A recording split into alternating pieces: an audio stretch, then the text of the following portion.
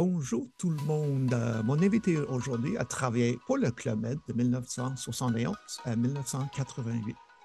Sa première saison s'est déroulée à Poitiers, dans le sud de la France, en tant que chef d'orchestre. De 1981 à 1988, il a été chef de village. En tant que chef de village, il a travaillé dans 14 villages différents, tels que Pakostan, Zinal, Palochema, Otranto et Malabata, pour n'en citer que quelques-uns. Il est également le chef d'orchestre du In Vino Jazz Band. C'est un orchestre de jazz swing festif et humoristique qui joue les grands noms du jazz tels que Louis Armstrong, Sidney Bechet, etc. Mon invité joue du saxophone et il chante aussi. Nous parlerons de cela, du Club Med et de bien d'autres choses encore. Accueillez avec moi Monsieur Bébert Herin. Robert, comment ça va aujourd'hui, monsieur? Très très bien. Ouais, il faut quand même préciser une petite chose, c'est que quand je travaillais au club, c'était pas Robert, c'était Bébert Herin. Ah ah, son C'était nom. mon surnom au club. Pourquoi?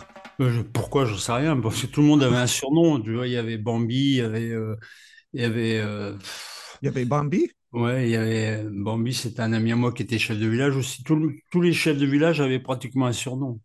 Ah, OK. Mais est-ce qu'il y a une histoire avec votre surnom? Non, non. C'est quand j'étais jeune, il y a un copain qui m'a un jour m'a appelé Bébert et le groupe que je dirigeais l'orchestre, c'était le Bébert Philharmonique. Ah, OK, excellent. Ben, merci pour être ici, pour partager votre histoire avec nous. C'est très gentil de toi. Merci, merci beaucoup. C'est un plaisir partagé. OK. Alors, oui, si tu peux me raconter l'histoire, parce que je crois que c'était ta sœur qui a suggéré Club Med, c'est ça? Oui, tout à fait, oui. J'avais un orchestre qui marchait très bien dans le nord de la France et on voulait faire une saison dans un hôtel. J'avais écrit à plusieurs hôtels et ma sœur me dit pourquoi tu n'écris pas au Club Med? Je sais qu'ils prennent des orchestres pour la saison d'été. Et aussitôt dit, aussitôt fait. Et j'étais donc recruté par le Club Med pour faire la saison à Port-Iragne, le premier village. Avec chef de village Pierre Cornu. Pierrot Cornu, ouais, OK. un vieux de la vieille. OK. Est-ce que tu as des souvenirs, des mémoires de cette première saison? Est-ce que tu Euh, étais Ouais, nerveux? pour moi, je découvrais le paradis, quoi, hein, parce que je faisais beaucoup de sport, mais avec l'orchestre, c'était très difficile de faire. C'était pas très compatible parce que tous les matchs se jouaient le dimanche et tout, et je jouais avec l'orchestre. Et je suis arrivé au club, j'avais l'orchestre le soir et la journée que du sport. C'était mes deux passions. Donc, pour moi, c'était le paradis, quoi. J'ai découvert un monde que je n'imaginais pas. Est-ce qu'il y avait beaucoup, parce que le poste chef d'orchestre, est-ce que c'était rare à cette époque où il y avait Non, non, il y plusieurs? avait des orchestres. À l'époque, il y avait des orchestres dans tous les villages. Ah, OK. Ah, Ouais, wow. oui. Je savais pas. Ça, c'est excellent, Ah ça. ouais. Ça Est-ce que s'est tu un peu arrêté après parce que à cette époque-là, ça faisait pas. Il y avait, comme il y avait un animateur, maintenant il n'y a plus d'animateur. Il y avait un orchestre.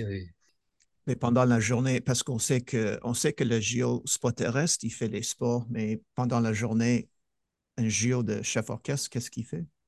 Ben, du sport. OK. Je faisais du volleyball l'après-midi, du football le matin. En plus, l'orchestre, on faisait aussi la fanfare pour les arrivées, les départs et tout, tu vois. En Ah plus de oui? jouer le soir, ouais, ouais. Ah, Comme dans tous les villages, hein, l'orchestre, c'était la base. Il y avait toujours une fanfare avec une trompette, un clairon, un machin, qui faisait les arrivées et les départs. C'était une grande époque. j'ai jamais vu ça dans mes Ah 10 bon? ans au Club Med, mais ça, c'est, Ah, mon Dieu. ouais. Alors, tu as joué live aux Ah oui, arrivées et départs. Oh, ouais, tout en excellent. live.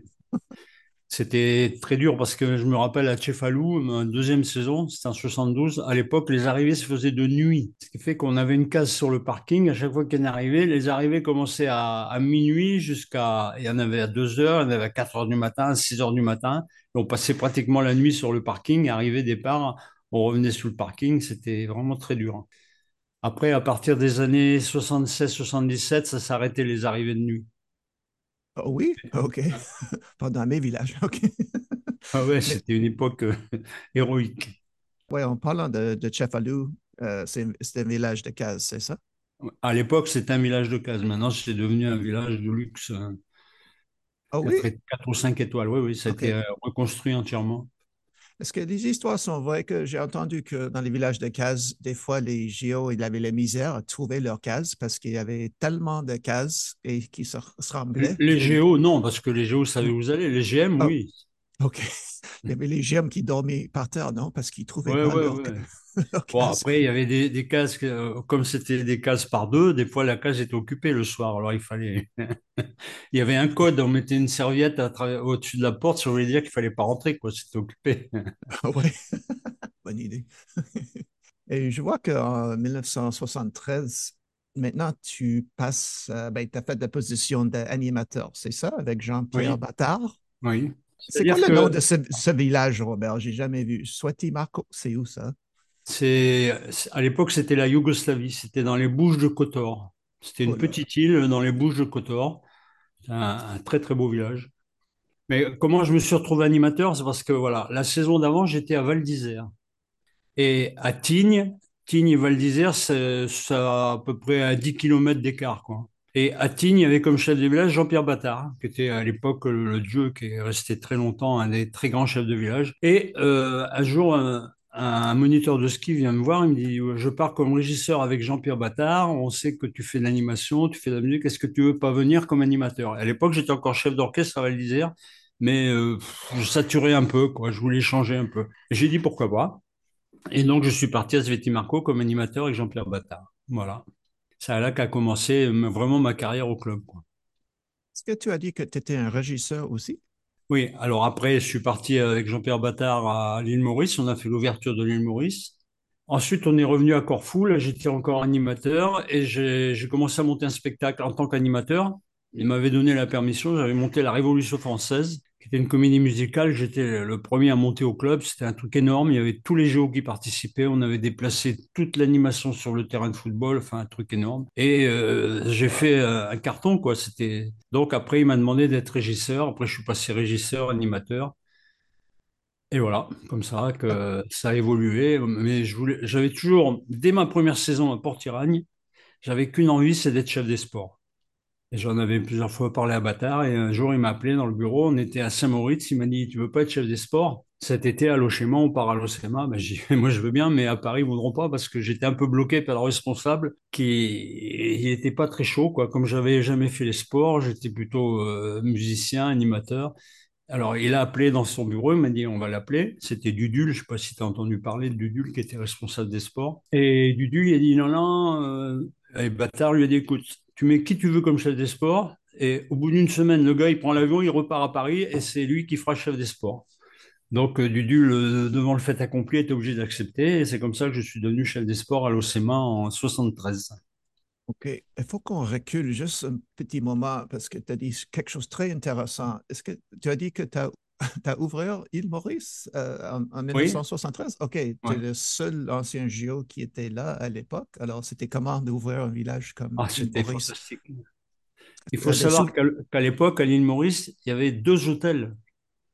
Il y avait le Trou aux Biches à côté du club qui accueillait des touristes et le Club Med. Quand tu sais, maintenant c'est devenu une usine à touristes. Il y avait un troisième hôtel qui se construisait quand on est arrivé, c'était le Saint-Gérand. Enfin, je ne sais pas si tu connais l'île Maurice. Un peu, oui. Donc, ils étaient en train de construire le Saint-Gérand. Maintenant, il y a des hôtels partout. Donc, nous, on est arrivés dans une zone. En plus, les Mauriciens étaient encore un peu brimés à l'époque, si je veux dire, entre guillemets, tu vois. Ils étaient un peu, c'est pas l'esclavage, mais ils étaient brimés par les patrons, par les. Et nous, on est arrivés, les Géos, avec notre gentillesse, avec notre savoir-faire, et on était des dieux pour eux. On était les Mauriciens pour nous, et c'était réciproque, je veux dire. C'était une très grande époque. Donc, on est devenus très amis. Moi, j'ai beaucoup d'amis mauriciens et c'était d'une sincérité à toute épreuve. En plus, c'est multiracial, multi-religion, il y a tout là-bas à l'île Maurice. Et tout le monde se respecte, tout le monde se... Enfin, à l'époque, hein, je parle, parce qu'il paraît que ça a changé quand même un peu. Mais c'était une époque fantastique de défricher ce village. Et j'imagine pour l'ouverture, la plupart des GM étaient français. Oui, pas mal, ouais. Il y avait un peu de Sud-Africains, mais beaucoup de Français, ouais. Et comme tous les autres villages qui ouvrent pour la première fois, j'imagine il y avait des problèmes au début aussi. Non, à l'île Oh Maurice, non? il n'y a pas eu de problème, non. Ah, OK. Ah bon, ça c'est Pas du tout. En excellent. plus, bon, en parallèle, ils ont ouvert en même temps la Réunion. Ah oui? Ouais, il y avait la OK. Réunion, un tout petit village qui s'appelait, je sais plus comment ça s'appelle. Enfin bref, c'est un tout petit village à la Réunion. Donc, de Paris, il faisait un package. Vous restez 10 jours à Maurice et 4 jours à la Réunion, tu vois. Mais les gens, quand tu revenais à la Réunion, tu avais l'impression de rentrer en France, quoi. Ça n'a rien à voir avec l'île Maurice. OK. OK, compris. Maintenant, on était accueillis comme des seigneurs hein, là-bas. On était vraiment des dieux, quoi. Parce qu'on Et, était gentils, parce qu'on était normal, quoi, je veux dire. et là, tu étais animateur, c'est ça? Ouais. Tu te souviens des passages que tu as faits comme animateur à l'époque? Des passages de quoi? Ben, D'animation? populaires, oui, que tu faisais. Est-ce que, ben, peut-être On en faisait font deux plus par maintenant. jour. Oh, deux On par en jour. faisait OK. deux OK. par jour avec tout ce qui nous passait par la tête, quoi. Hein. OK. OK. Et oui, ben, je suis fasciné par ce régisseur. Alors, ça veut dire avant le Club Med, tu faisais la danse? Ben, je montais des ballets, mais je me faisais aider par les monitrices de danse. Ouais. Monter un spectacle, c'est toutes les chorégraphies, c'est la musique, les costumes, dessiner les costumes, enfin pas dessiner parce qu'à l'époque, quoi, mais on expliquait un peu à la costumière ce qu'on voulait comme costume, il y avait tout quoi. Mais est-ce que c'était dur de faire les deux, régisseur et responsable d'animation? Non, Non? bah non. OK. De toute façon, quand les gens te disent ouais, vous étiez chez vous, vous travaillez 24 heures sur 24, enfin, c'est la légende. Moi, j'ai travaillé 18 ans en club, je n'ai jamais eu l'impression de travailler. Ah, OK. Je Wow. suis toujours et la plupart des anciens te diront la même chose. C'était vraiment, c'est une passion, quoi. C'est comme un sacerdoce. Tu rentres au club, tu y crois ou tu crois pas. Si tu crois pas, il faut pas rester. Mais si tu crois, c'est merveilleux. En 75, je vois que tu travaillais au Roi-Soleil, mais j'ai jamais vu cette position. Responsable chalet d'altitude. C'est quoi ça? Ben, c'est dans les villages de neige, comme à Saint-Moritz, il y avait deux hôtels en plus. Il y avait le Roi Soleil et le Victoria en face. Et tu as ce qu'on appelait des chalets d'altitude, c'est-à-dire que les gens partent faire du ski et à midi, ils mangent dans les chalets d'altitude. Ils redescendent pas à l'hôtel, tu vois. T'as jamais fait le ski l'hiver? Est-ce que tu as pris cette position parce que je vois que tu as passé chef de sport après cette saison, mais est-ce que quelqu'un a suggéré il faut faire ça pour être chef de Non, sport? non, non, non. Disons que les chalets d'altitude, c'est un peu l'antichambre des chefs de village, quoi. On te met en chalet d'altitude pour voir comment ça réagit avec les gens. C'est un peu, c'est une fonction un peu salle d'attente, quoi, fourre-tout, quoi. OK. Et y avait-il une stage pour les chefs de sport à l'époque? Oui. Alors, tu as fait où le Ça, stage au Pio? à Pompadour. Oh, Pompadour. OK. Le problème, c'est que, enfin, c'est encore une histoire. Quand, Oui, à la fin oui. de Saint-Maurice, donc j'étais convoqué pour le stage à Pompadour et je me suis fait opérer des amygdales. À mon âge, Oh, c'était un peu. Et oh donc, oui. je suis arrivé à Pompadour complètement HS. Et j'ai participé au stage, tu vois, mais je sortais de la clinique, j'ai pas pu faire toutes les activités, donc j'étais un peu out. Mais bon, ça s'est très bien passé quand même, il n'y a pas de problème. Alors, et comme première saison chef de sport, c'était à l'Ochema en Ouais, 76. ouais. Et là, je crois que tu as une histoire. Tu avais un Ouais, bah, accident, non? OK. je me suis cassé la jambe. Oh là là, comment ça? Ben, à l'époque, la saison avant, il y avait encore du judo dans le village et ils avaient supprimé l'activité judo. Et autour du tatami de judo, ils avaient installé des bancs qui ne servaient plus à rien. Alors j'ai demandé au chef de matériel d'installer ces bancs autour des terrains de volley. Et lui il me dit, attention, c'est dangereux, si jamais il y a un blessé. J'ai dit, écoute, s'il y en a un qui se casse dans la saison, c'est pas très grave. En fait, il y en a eu qu'un, c'est moi qui me suis cassé la jambe sur le banc. Oh non. OK. Voilà. Alors, j'imagine, fallait que tu rentres à la maison pour ça, non? Ou tu es Non, je resté suis dans le rentré à village? Paris. Enfin, non, c'est le Ouais. club qui m'a envoyé à un hôpital à Paris où le club OK. avait ses entrées et je suis resté 3 semaines à Paris avant de revenir au village. Alors, en Euh, plus de me casser la jambe, j'ai connu ma femme aussi. Donc, ça fait deux anecdotes pour ce village. ta femme, à l'époque, elle travaillait à l'Ochema? Non, elle était GM. Oh, des GM. OK. Mais attends une seconde, t'as resté que 3 semaines à Paris, à ta retour? Ouais. En fait, elle n'était pas cassée, ma jambe. Ce qui s'est Oh, passé, OK. c'est que j'ai pris un choc énorme. Oh, oui. Ça a enflé. OK. Et à l'infirmerie, au bout de 3 4 jours, ils m'ont ouvert la jambe ils m'ont fait 2 saignées de chaque côté pour sortir tout ce qu'il y avait à l'intérieur. C'est sorti. Et après, ça a regonflé encore. Et ça a commencé à se nécroser, tu vois. Et il y a Michel Percher, qui était un des grands patrons du club de l'époque, qui était là. Et il m'a vu à l'infirmerie tout à fait par hasard. Il m'a dit, tu rentres à Paris demain, tu restes pas comme ça. Et donc, je suis rentré à Paris 3 semaines pour me faire soigner. Mais c'était limite, quoi. Ça commençait à attaquer l'os. Et après, j'ai dû faire une greffe de peau Oh, oh là, pour récupérer ça. mon Dieu. Et est-ce que c'est pour ça que au lieu de faire chef de sport la prochaine saison à Val d'Isère, tu as fait responsable, régisseur Oui, responsable? non, il y a plusieurs raisons. Parce que, bon, le OK. gars comme Bâtard avait forcé la main au gars à Dudul pour me faire passer chef des sports et que Bâtard était en repos cette saison-là, il ne partait pas. Donc, Dudul m'a dit non, non, il faut que tu te reposes et tout. Donc, j'ai surparti comme j'avais pas de boulot. Je suis remonté à l'animation. Ils m'ont dit bon, bah, tu vas refaire une saison comme régisseur à Val d'Isère. Voilà. OK. Et votre bon, femme future, est-ce qu'elle est devenue géo maintenant pour travailler avec toi? Après, oui. Mais là, OK. cette Oh, saison-là, elle travaillait pas. Donc, après, à Val d'Isère, elle est venue me voir plusieurs fois. Et après, elle est repartie avec nous, avec Bâtard, à Corfou. Et là, elle est rentrée comme géo à la boutique. OK. Et oui, alors, je crois que tu as dit que de tous tes villages, c'est Corfu Ipsos qui est votre Oui, favori? oui. Ouais, Oui, je l'ai fait OK. 5 fois. C'est pas OK. mal. OK. L'autre jour, tu m'as expliqué qu'il y avait cette saison-là, 1997. Moi, je ne savais pas l'histoire à l'époque, mais il y avait une petite, je ne sais pas si le mot est guerre. Oui, il y avait la guerre. Non, c'était en OK. 74. OK, pardon. OK, 14. OK. 74, il y a eu la guerre quand ils ont viré les colonels, qui étaient, à l'époque, c'était une dictature en Grèce. Il y a eu des révoltes un peu partout, ça s'est un peu frité avec les Chypriotes, et tout le personnel est parti à la guerre pendant 15 jours ou 3 semaines, je sais plus. Donc, il n'y avait plus personne au village. Enfin, les GM étaient bloqués, il y a tous les aéroports fermés, tout le monde bloqué au village, et les géos, les moniteurs de ski, ils sortaient du bateau, ils allaient faire la plonge, les moniteurs de sport faisaient la cuisine, et, enfin, aidaient en cuisine. Tout le monde travaillait, quoi. C'était 15 jours très, très durs. OK, ouais. Et ensuite, on a évacué les GM, on a pu les évacuer par bateau, ils sont partis. Ça a encore duré une semaine, l'évacuation, pour trouver des bateaux qui les emmenaient. Enfin, c'était un truc assez difficile. Et après, c'est rentré dans l'ordre.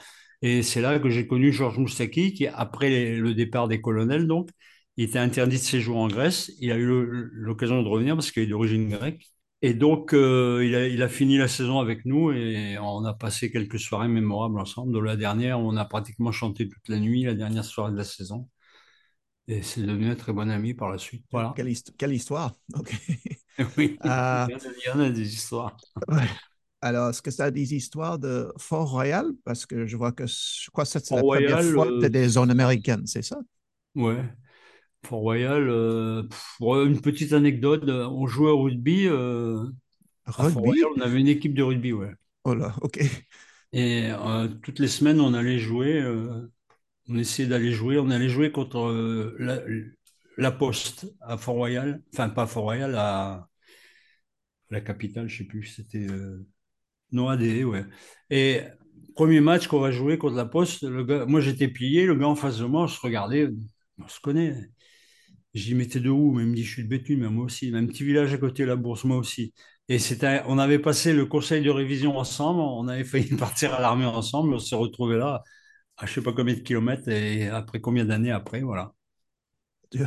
Ah, ça, c'est une bonne histoire, mais moi, j'imagine comme. Est-ce que ça, c'était un sport offert par le Club Med ou c'est juste une équipe de JO qui jouait hors du Club Med? Non, non, on jouait au club aussi, on avait reçu la gendarmerie des Saintes. Non, non, ça se joue au club aussi, à Corfou, toutes les semaines, il y avait du rugby, hein. Ah, il y avait des blessures, j'imagine, avec un Ah bah sport oui, comme ça. OK. Serge Stegano, le patron, il s'était cassé le bras à un match de rugby. C'est vrai? Moi, OK. ma saison de chef de village à Corfou, la première semaine, match de rugby, le régisseur bras cassé et le chef de bar pied foulé. Oh, oh, mon Dieu. Ah non, OK. bah c'était du rugby, hein, c'est pas. Non, je Mais savais. bon. Je savais pas qu'il y avait rugby à l'époque. Mon Il n'y Dieu. a pas beaucoup de villages où il y avait du rugby. Enfin, ça dépendait aussi des chefs de village, des chefs des sports. Moi, j'ai vu une centaine d'accidents juste pour le ping-pong. Alors, je peux imaginer le rugby. Non, le Alors, football, oui, au football, il y avait des blessés aussi, ça alors arrive. Trigono a joué et Oui, il a blessé le quand il bras. était chef de village à Corfou, je ne sais plus si c'était en 71, je crois. Et il s'est cassé le bras au rugby, ouais. OK. C'est connu. Mon Dieu. OK. OK. Je vois que à Val-Claret, avec Pierre Simès, tu Oui, étais trafic. oui. Alors tu as fait quelques saisons comme chef de sport et maintenant trafic. Mais là, Est-ce qu'il y a une histoire là ou non? oui, il y a une histoire parce que quand je suis rentré à Paris après Corfou, je voulais être chef de village, alors j'étais voir Serge Trigano. Il m'a dit, et si tu veux vraiment être chef de village, il faut que tu changes de chef de village parce que ça faisait 10 saisons que je faisais avec Jean-Pierre Battard. Il m'a dit, qu'est-ce que tu veux faire cet hiver? Bah, je dis, j'aimerais bien faire trafic pour souffler un peu, quoi. Et avec Pierre Simaes, j'avais envie d'aller à Tignes. Il a dit, OK, il m'a envoyé à Tignes avec Pierre Simaes, voilà. Et j'ai fait une saison un peu cool, quoi, pour me vider un peu la tête avant de repartir au combat. Le trafic l'hiver, c'est pas très compliqué, hein. C'est quand tu travailles le vendredi et le samedi pour t'occuper des billets de train, des gens qui arrivent, qui partent le dimanche. Et après, mais comme l'animateur était pas bon, eh ben, il m'avait pris en plus comme animateur. Je faisais toutes les pistes avec des sacs à dos remplis de pommes pour donner au GM. Enfin, j'étais en plus animateur, quoi, hein. Et en plus, j'imagine la nuit, chef d'orchestre aussi, non? Un peu, ouais. Je faisais des Oui. concerts toutes les semaines OK. en concert de jazz, ouais, OK. avec Wow. l'orchestre. Mais après ça, tu fais à peu près 3 saisons chef de sport, Et, Caprera, Djerbaladous et Marbella, c'est ça? et donc, après, après Tignes, à la fin de Tignes, Oui. Pierre Simaes est parti. Je l'ai donc remplacé pendant une semaine comme chef de village intérimaire. Et Jean-Louis Dromas est arrivé pour le remplacer. Je voulais partir. Il me dit non, non, tu finis la semaine. Moi, je viens, je prends le truc lundi. Donc, j'ai fini la semaine comme chef de village. Et voilà. Et je suis parti faire la saison à Caprera avec Mourgue. Et au retour de Caprera, je tombe sur Jean-Louis Dromas dans les couloirs. Il me dit, ouais, tu viens avec moi de Gerbois cet hiver. Et là, j'étais un peu désabusé. Je voulais quitter, je voulais arrêter le club. Je sentais que j'étais bloqué, j'étais dans un tunnel, dans une impasse. Il me dit, écoute, tu viens avec moi de Gerba et laisse-moi faire. Il m'a dit, t'occupe pas, tu viens avec moi de Gerba, je m'en occupe. Bon, j'ai dit à ma femme, qu'est-ce qu'on fait? On tente le coup. Allez, on y va. On est parti à Djerba. Et au mois de Djerba l'hiver, hein, donc au mois de février, il y a Serge Trégano qui est venu et qui m'a dit, bon, écoute, on voit que ça se passe pas trop mal. Donc cet été, tu ne demandes aucun village, aucun chef de village. On va te placer nous. Et à la fin de la saison, eh ben, on verra qu'est-ce qui se passe. Et donc, la semaine après, j'ai reçu le message de Paris. Je partais à Marbella. Marbella, c'était à l'époque, c'était le grand luxe 5 étoiles. Moi qui n'avais fait que des villages de casse, tu vois. Et avec, avec Jean Viviani, qui était un chef de village à l'époque réputé très, très dur. Et bon, j'étais content. Ça me faisait un peu peur, mais j'étais content parce que je voyais qu'il ne s'était pas moqué de moi, quoi. Et donc, je suis parti à Marbella et j'ai fait une saison fantastique. Et à la fin de la saison, Serge m'a dit, OK, tu vas faire le stage pour être chef de village. Voilà. Oui. Alors, parle-moi de cette stage parce que tu m'as dit avant que il y a un moment, tu as Alors, passé à Berkeley en ouais. États-Unis. Alors, Alors, le stage il a commencé à Gaillon. Gaillon, c'était un petit village pas loin de Paris, dans la France. On a commencé à prendre contact. On était une bonne quinzaine de chefs de village, enfin d'apprentis. Et ensuite, au mois de janvier, on est parti à Berkeley, à l'université de Berkeley, pour faire de l'extension internationale. C'est-à-dire que pour bien connaître, à l'époque, le club s'implantait vraiment en Amérique et il voulait connaître l'attente des Américains par rapport au club. Donc, par rapport à toutes les matières, quoi, par rapport à la médecine, par rapport au sport, par rapport à la musique. Et on a étudié tout ça à Berkeley pendant 3 semaines. Le matin, on avait les cours, donc on avait 1 heure d'anglais, 1 heure de cours avec les matières. Et l'après-midi, on allait visiter tout ce qu'il y avait à visiter, Napa Valley, Silicon Valley, enfin j'en passe, c'est des meilleurs. Et tous les soirs, on avait 3 spectacles au choix. Allez voir. Et à la fin de ce stage, on est parti une semaine à Copper Mountain pour faire l'ouverture de Copper Mountain, oh oui. Oh, l'inauguration de Copper. oh, wow. Et ce stage était quoi? 5 mois, 6 mois? Non, 3 Non? semaines.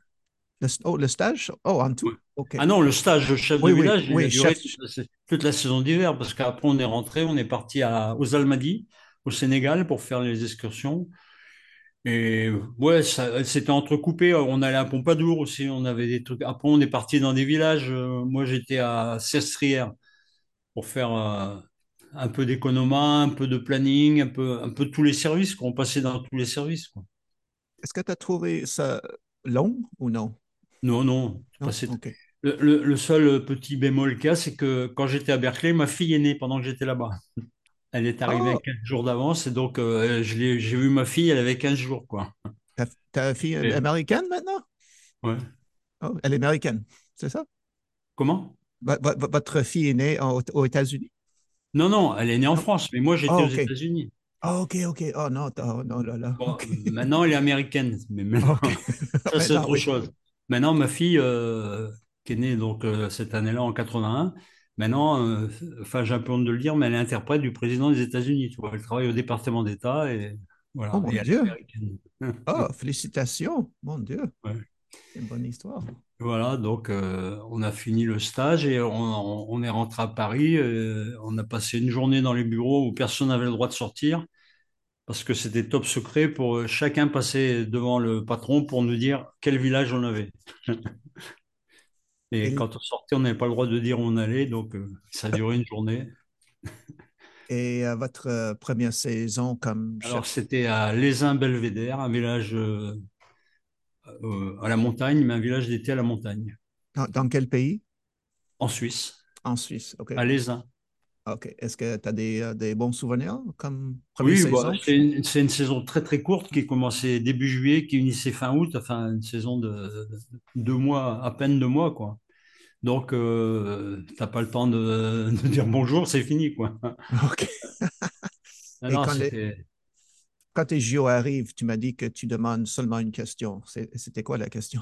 Non, ça c'est au recrutement, ça. C'est pas quand Oh, ils arrivent, oh, c'est quand oh. tu es à Paris dans les bureaux, parce que avant la saison, tu vas faire ton équipe, tu fais ton équipe dans les bureaux, tu vas chercher ton gestionnaire, ton chef des sports. Bon, il y en a que tu as déjà qui te suivent. Après, tu passes dans les bureaux et tu demandes aux joueurs. La première chose que moi je demandais, c'est s'ils jouaient d'un instrument. Et la deuxième chose, est-ce que tu joues au foot ou au rugby? Voilà. Non, Est-ce que mais tu as bon, déjà cassé votre bras? Non. après, c'était devenu.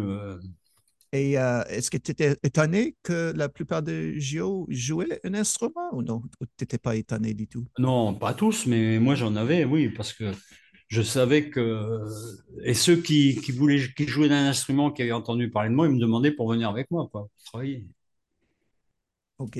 Est-ce qu'il existe le meilleur JO qui joue un instrument? Est-ce que tu te rappelles le nom Ouais, ou... j'avais Norbert, un jour qui m'a suivi partout, qui était moniteur de ski. Et après, il a fait le golf, il a fait la plongée, et qui jouait du saxo, et il me suivait partout.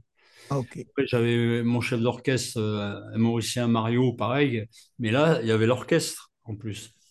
Moi, j'avais toujours un orchestre. Parce que après, ils ont commencé à réduire les orchestres dans les villages. Les villages, comme par exemple, quand j'ai fait Valbella, normalement, il n'y avait plus d'orchestre. Mais moi, j'ai demandé un orchestre et je l'ai eu parce qu'ils savaient que je m'en servais. Parce qu'il y a des chefs de village, l'orchestre pour eux, c'était rien du tout, quoi. Ils s'en servaient pas. Bon, ils faisaient jouer le soir comme une plante verte parce que ça servait à rien, hein. Mais moi, je m'en servais parce que je faisais quand même des fois 2, 3 spectacles en direct avec l'orchestre par semaine. C'est beaucoup ça, non? Ouais, ouais, ouais. OK. Mais ça marchait bien. Ça plaisait Ouais. beaucoup au GM aussi. Et la prochaine saison comme chef de village, c'était Serge Chevalier en Oui, 81-82. ouais. Après, Paco Alors là, on a Stan. eu des petits problèmes aussi. Oh, OK. C'est la Mais première saison, hein, où oui, non, qu'est-ce qui est arrivé? c'est la première saison où le personnel, à l'époque, c'était des Marocains, je sais pas si tu as entendu parler, qui s'étaient un peu rebellés, quoi, qui ont commencé à faire des syndicats, à faire des grèves et tout, ce qui n'avait jamais existé auparavant. Et donc, ça a fait bouger un peu Paris. Tous les chefs de village à l'époque, on avait des salaires minables, on a eu des salaires corrects. Tout a été réévalué et tout s'est arrangé, tout est rentré dans l'ordre. Il y a encore eu des petits problèmes après, mais c'était une saison assez dure sur ce côté-là. OK. Et Paco Stan dans la Yougoslavie, Voilà, c'était pas mal, ouais, c'est super. Un beau Mais village? à l'époque, il n'y avait rien en Yougoslavie, hein. Tu sais que, par exemple, si on voulait faire du couscous, c'était les GM qui amenaient le couscous par les valises qu'on appelle les dugommiers. Je ne sais pas si tu as entendu parler des dugommiers. Non, c'est vrai ça? C'était des valises que les géos à Paris, ils amenaient les valises pour les GM et ça partait avec le convoi et ça partait avec les valises. Bon, elles étaient toutes pareilles, on savait ce que c'est, on les récupérait à l'aéroport. Mais par exemple, ça amenait le couscous, ça amenait du café. En Yougoslavie, tu ne trouvais pas de café. Il Oh n'y avait mon rien Dieu. en Yougoslavie. OK. Pour faire le repas des gambas, si vous voulez faire des gambas économes, il était obligé d'aller 10 ou 15 fois au port pour acheter par 2 3 kilos les gambas, tu vois. Enfin, que des trucs comme ça, c'était très dur, hein. Les GM amenaient le couscous avec Ouais, eux? mais enfin, c'est pas les GM, ils savaient pas. Non, Les ouais. GM, on leur mettait une OK. valise OK. pour faire du couscous. Wow. Ouais. Je dis du couscous, mais il y avait de tout, hein. Ils envoyaient tout quoi, par Paris. On trouvait rien sur place. Oh Nous, là quand là. on est arrivé, le village n'était pas encore ouvert. On a essayé de chercher des yaourts. On a été dans une épicerie. À la vitrine, il y avait un yaourt et 3 pommes de terre. C'est tout ce qu'il y avait dans le magasin. Ça peut paraître ridicule, mais c'était comme ça. Maintenant, bon, ça a évolué. Maintenant, c'est plus la Yougoslavie. Maintenant, je crois que c'est la Bosnie ou. Oui. Mais il a resté ouvert combien d'années, ce village? Pas mal. Ah, Ben, je pas sais beaucoup, pas. j'imagine, non? OK. Après, il est passé en naturiste. Tu sais, il y a OK. eu, vers les années 78, il y a eu 2 3 années où il est passé en naturiste. D'ailleurs, Bâtard l'a fait en naturiste. OK. Et après, c'est devenu, je sais pas, je sais même pas ce que c'est devenu. Quand ils ont commencé à supprimer les villages de cases, c'était un des premiers à partir, hein. Ouais. OK. Et alors, la prochaine saison, en 82, c'était Zinal. Oui. T'as des histoires de Zinal?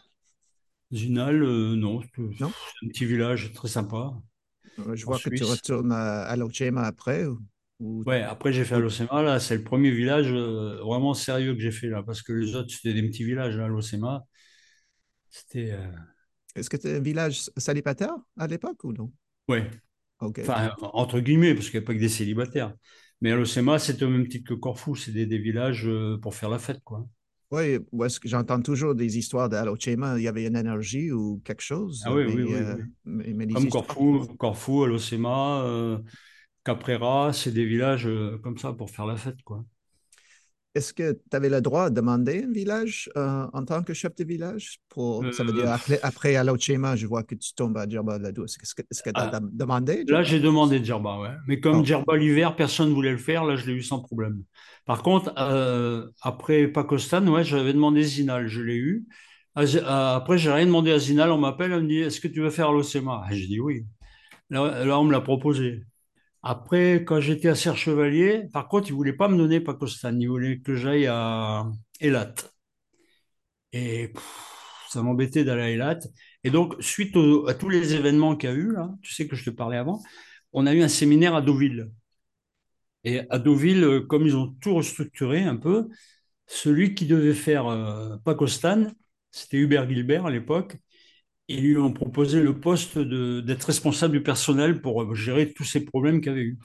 Donc, Pacostan se libérait. Et c'était à 15 jours de la saison. Donc, j'étais voir Charlie Benilous, qui était à l'époque le patron des Géos. Je lui dis pourquoi je ne peux pas faire Pacostan au lieu d'aller à Eilat. Il me dit, on rentre à Paris le soir, il me dit, viens me voir demain matin au bureau. Alors, on est rentré, le lendemain matin, j'étais dans le bureau, il me dit, ben, ok, tu fais Pacostan. C'est comme ça que j'ai eu Pacostan. Et que Michel Berger a été nommé chef de village alors qu'il ne devait pas passer cette année-là pour faire Elat à ma place. OK, OK, je comprends. Pardon, Oui. oh, pardon, vas-y, je suis Non, désolé. une fois tu demandes, une fois ils te proposent, quoi. Mais bon, si t'es pas d'accord, tu peux discuter, quoi, hein. OK. Mais après, à l'OCMA, quand j'ai demandé Djerba, là, je l'ai eu tout de suite. Et après au 30 aussi, pareil. Après au 30, j'étais prévu à Bora Bora. C'était trop petit village. Et je vois que c'est Bernard Pollack qui va à Edjerba. Alors, comme je sais que lui, c'est un fou furieux, fou amateur de Tahiti, j'ai dit, écoute, j'ai dit à Percher, tu peux pas demander à Pollack s'il veut pas changer avec Djerba et Bora Bora. Alors, il me rappelle 5 minutes après, il me dit, ok, tu vas à Djerba.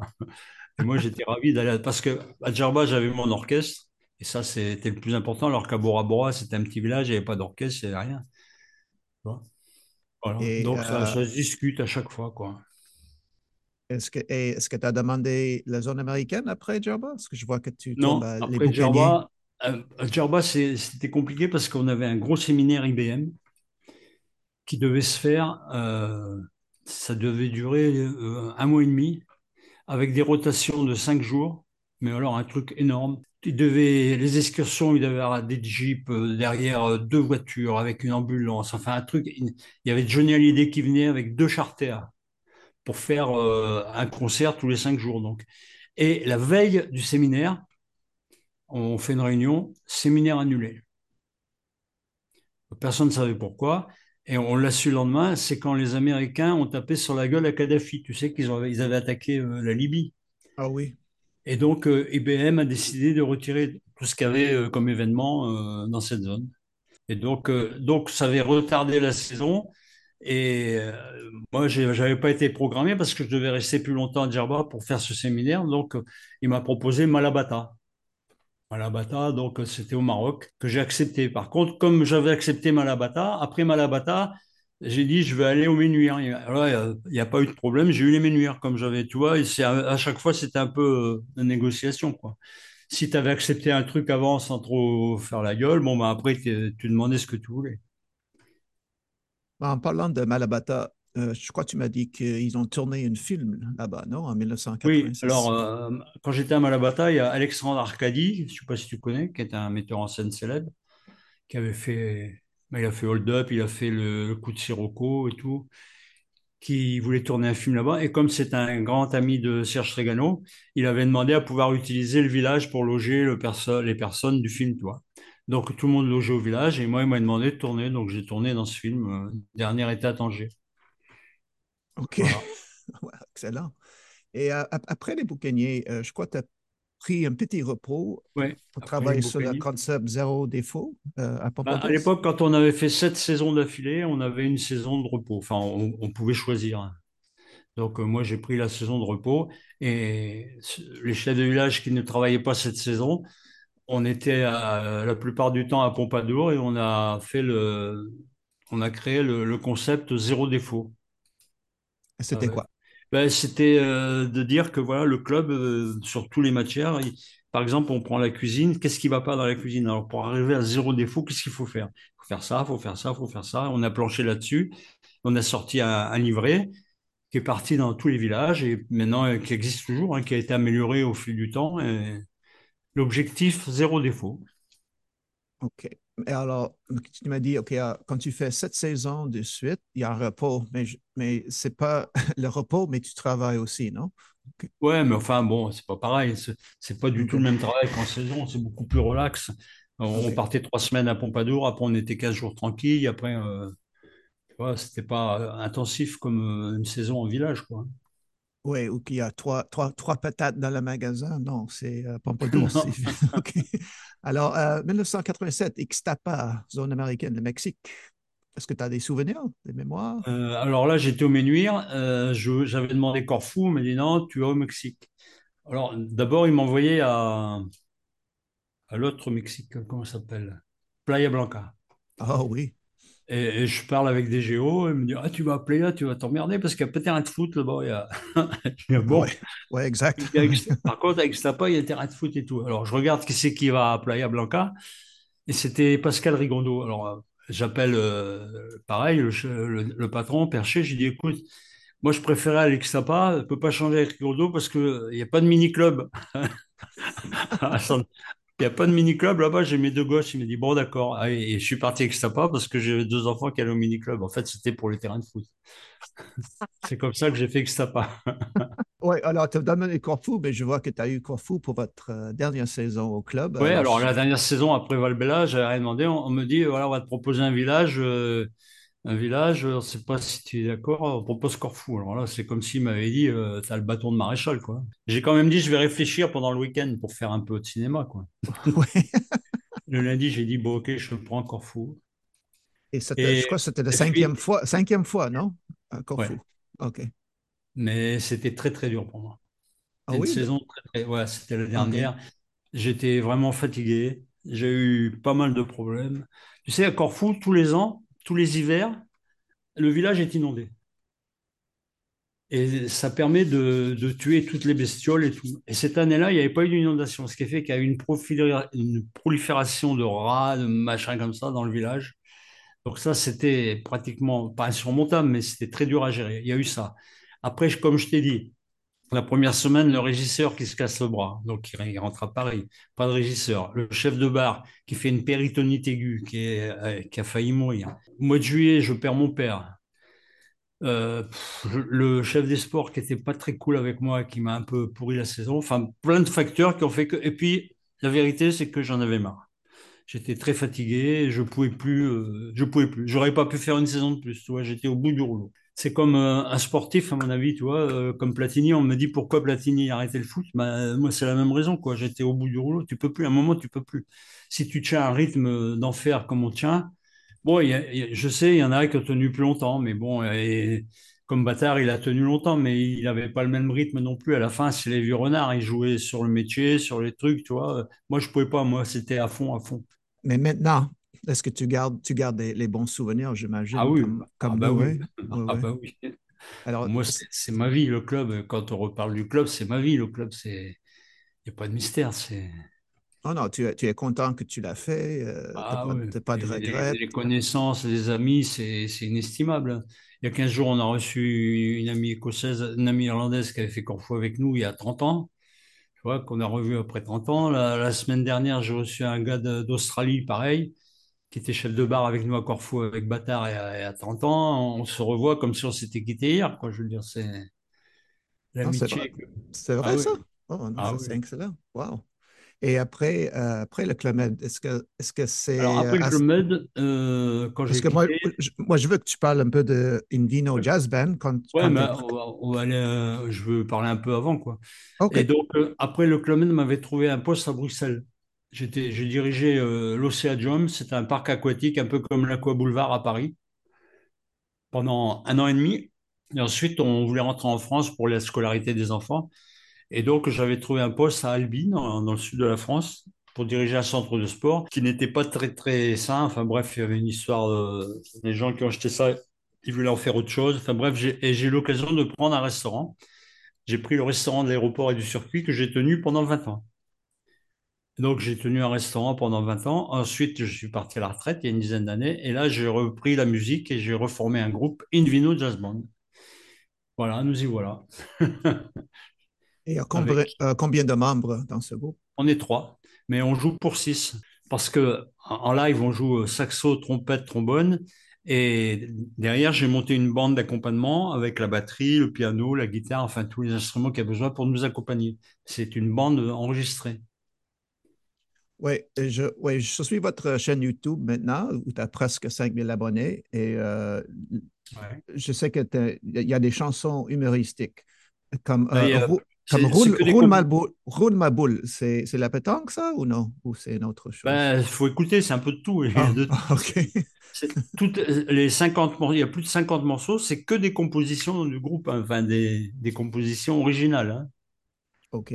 Et On joue, j'ai entendu que tu disais qu'on joue aussi du Armstrong, Sidney Bechet, tout ça, oui, ouais. mais on fait les deux, on fait aussi beaucoup de compositions originales. En fait, on a trois programmes. On a un programme, on fait que, on peut rendre, je fais un hommage à Sidney Bechet sur un programme où entre les morceaux, je raconte la vie de Sidney Bechet. Ensuite, on a un deuxième programme, on fait que du New Orleans.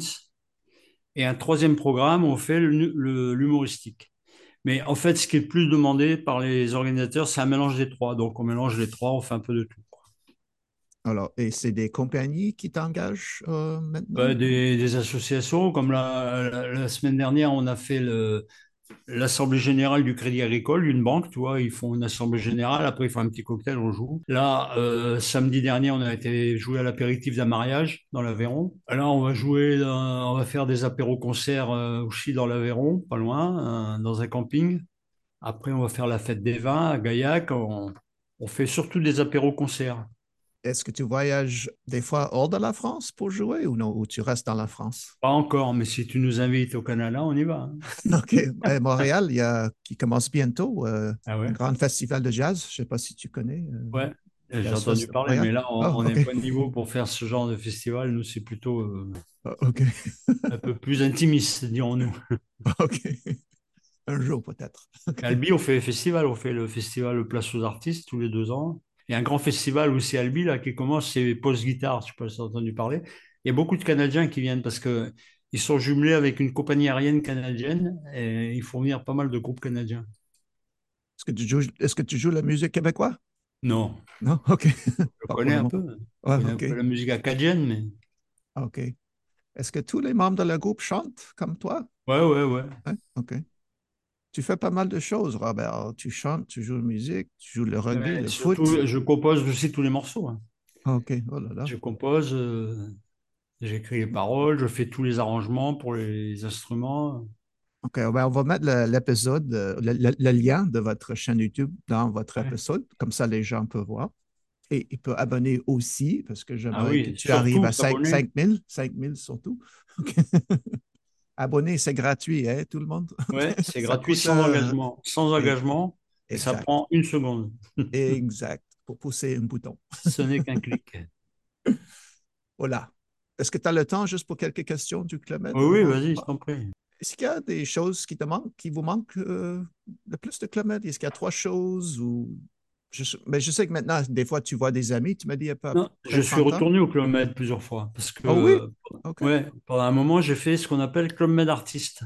Ah oui, ah oui, OK. Tu sais, ils invitent des musiciens et tout. Et j'y étais une dizaine de fois, mais ça n'a plus rien à voir avec mon club à moi, je veux dire. Comme quel village est-ce que tu étais un Alors, artiste? on a été à Chamonix, Mhm. Boucanier, deux fois. Ah, Euh, OK. j'ai fait PC-Valandry, au ski, Opio, Pompadour. Mais c'est, Et- et- j'y et- vais et- parce que il faut y aller, quoi. Mais tu joues, il n'y a personne qui te regarde, ils en ont rien à faire, ils te mettent dans un coin, tu dois jouer 2 heures, tu joues 2 heures, il n'y a personne, c'est pas grave, tu joues. C'est devenu un peu, oh, même à Martinique? ouais, Ah, OK. pareil. Est-ce que c'est bizarre de retourner à Martinique parce que là, tu as travaillé à l'époque? Parce qu'il y a Ouais, ouais. une piscine et tout maintenant, je Ouais, crois, à ouais, moi, il n'y Martinique. avait Non? pas la piscine. Ben oui, exact. Moi, il y Wow. avait le OK. bar de l'autre côté, à la piscine, c'était un terrain de volley. Ouais, ouais. Exact. Ah, excellent. Avez-vous trouvé que votre première saison était magique d'une manière ou d'une Ah autre ouais, ouais, pour par moi, rapport aux autres? ah ouais, ouais. Oui? OK. Moi, je te dis, j'ai découvert le paradis là quand je suis arrivé. Pour moi, c'était tout ce que je pouvais pas faire, le club, enfin tout quoi. Le sport, la musique, le reste quoi, la fête. Y a-t-il des employés ou des chefs de village qui se sont démarqués pour vous et qui Ah ont oui, fait pour une moi, c'est bonne... Jean-Pierre Bâtard. Pour moi, c'est le maître, le Dieu, mon père, mon frère, mon ami, mon camarade, tout quoi. Mais il y en Euh, a d'autres, hein, il y en a d'autres. Moi, j'étais avec Jean-Pierre Bâtard, mais il y en a d'autres. Il y a Liman, il y a Chop, il y a encore des grands chefs de village, Bélins, qui sont encore en vie, hélas. Enfin, pas oh, hélas, je veux dire, oh, heureusement. t'as Mais travaillé avec il y en a- Bellings? non, mais je le connais très bien, Ah, parce que ah, c'est un OK. ami à Bâtard. Quand il y avait les réunions de chefs de village, il y avait toujours Bâtard, Polac, Bélins, Mort. C'est la même bande, quoi. Qui Wow. étaient, eux, des élèves de René Almans, que j'ai connu aussi, mais pas comme chef de village, qui était un grand personnage aussi du club. Parce Ah, il y a quand même des clans, quand même, quand tu vois dans les. Enfin, c'est même pas, c'est pas des clans, c'est des affinités, quoi. Quand tu te retrouves dans les séminaires, c'est toujours les mêmes sont ensemble, quoi, hein. ouais, ouais. Avant de partir, y a-t-il quelque chose que je ne vous ai pas demandé ou que vous aimeriez ajouter? Non. Non? OK. Bon, si, on pourrait encore parler pendant des heures, hein, Ben oui, non, je sais, je sais. mais c'était très sympa, c'était très agréable. OK. Ben, je vous remercie beaucoup, ouais, Robert, pour Ben, moi partager aussi. votre histoire avec nous aujourd'hui. Et n'oubliez pas tout le monde de visiter le post Ah YouTube ouais, de surtout, Robert. n'hésitez pas à partager aussi avec vos Oh, amis et à oui. mettre des commentaires. Oh oui, exact. Tu Même vois, mais si vous aimez pas, vous pouvez me le dire, ça sert toujours. OK. Ben, après ça, je vais écouter Roule ma boule parce que je suis Ouais. curieux. OK, OK. Et il y a beaucoup de jeux de mots, il faut. Ouais, ouais, ouais. Tu as écouté, celle qui marche le mieux, c'est Requiem pour un chauve. Oh, Requiem pour une chauve? OK. Ouais. C'est celle OK. qui marche le mieux, ça. OK. Et Est-ce que après, c'est il y en a personne? une aussi, quand j'étais géo, tu l'as vu, ça là? Non, pas ça. Oh Ah oui, bon. oui, tu l'as mis sur votre page Facebook, je crois, non? quand j'étais géo, il y a un Ouais. truc à Cefalou, si j'avais fait la Ah chanson à oui. Cefalou. Ah oui, tu as mis des photos Là, j'ai une petite histoire, une petite anecdote là. Quand je suis arrivé à Cefalou, la chanson, elle existait déjà. Ils avaient fait le disque, c'était l'équipe qui était avant, c'était Jean-Robert Reznik, je sais pas si tu connais. Et à la fin de la chanson, ils avaient dit, et nous reviendrons mourir à Cefalou. Et le chef du village, il dit, moi, je veux pas de cette chanson, il faut la refaire, il faut trouver autre chose. Et moi, j'ai refait la chanson en disant, et nous reviendrons, c'est sûr, et pour toujours. Et le disque a été refait et il marche toujours et je touche toujours des droits d'auteur de ce disque de Cefalou. Oh, c'est vrai? Ouais, ouais. Ah, OK. J'espère que tu reçois un peu d'argent pour ça aussi, non, Ah oui, aujourd'hui? Non? je dois toucher tous les 6 mois, je dois toucher 20 euros. Ah, OK. Wow. OK. C'est énorme. Non, une époque, Ouais, ça marchait bien. Au début, je ouais, touchais 150 euros dans l'année, tu vois. Mais bon, c'est pas non plus. ouais, ouais. Oh, wow. Mais ouais, Robert, je te remercie beaucoup pour Eh partager ben, moi votre aussi, je histoire t'en avec prie. nous. C'était très Voilà. sympa de votre part. Alors, si tu veux dire au revoir à tes amis, tes anciens JO qui écoutent, vas-y maintenant, s'il vous plaît. Oui. Alors, tout le monde, ça c'était Robert Herin, l'ancien chef de village, et on se voit la semaine prochaine. On dit au revoir maintenant, Robert. Au revoir tout le monde. Au revoir et merci.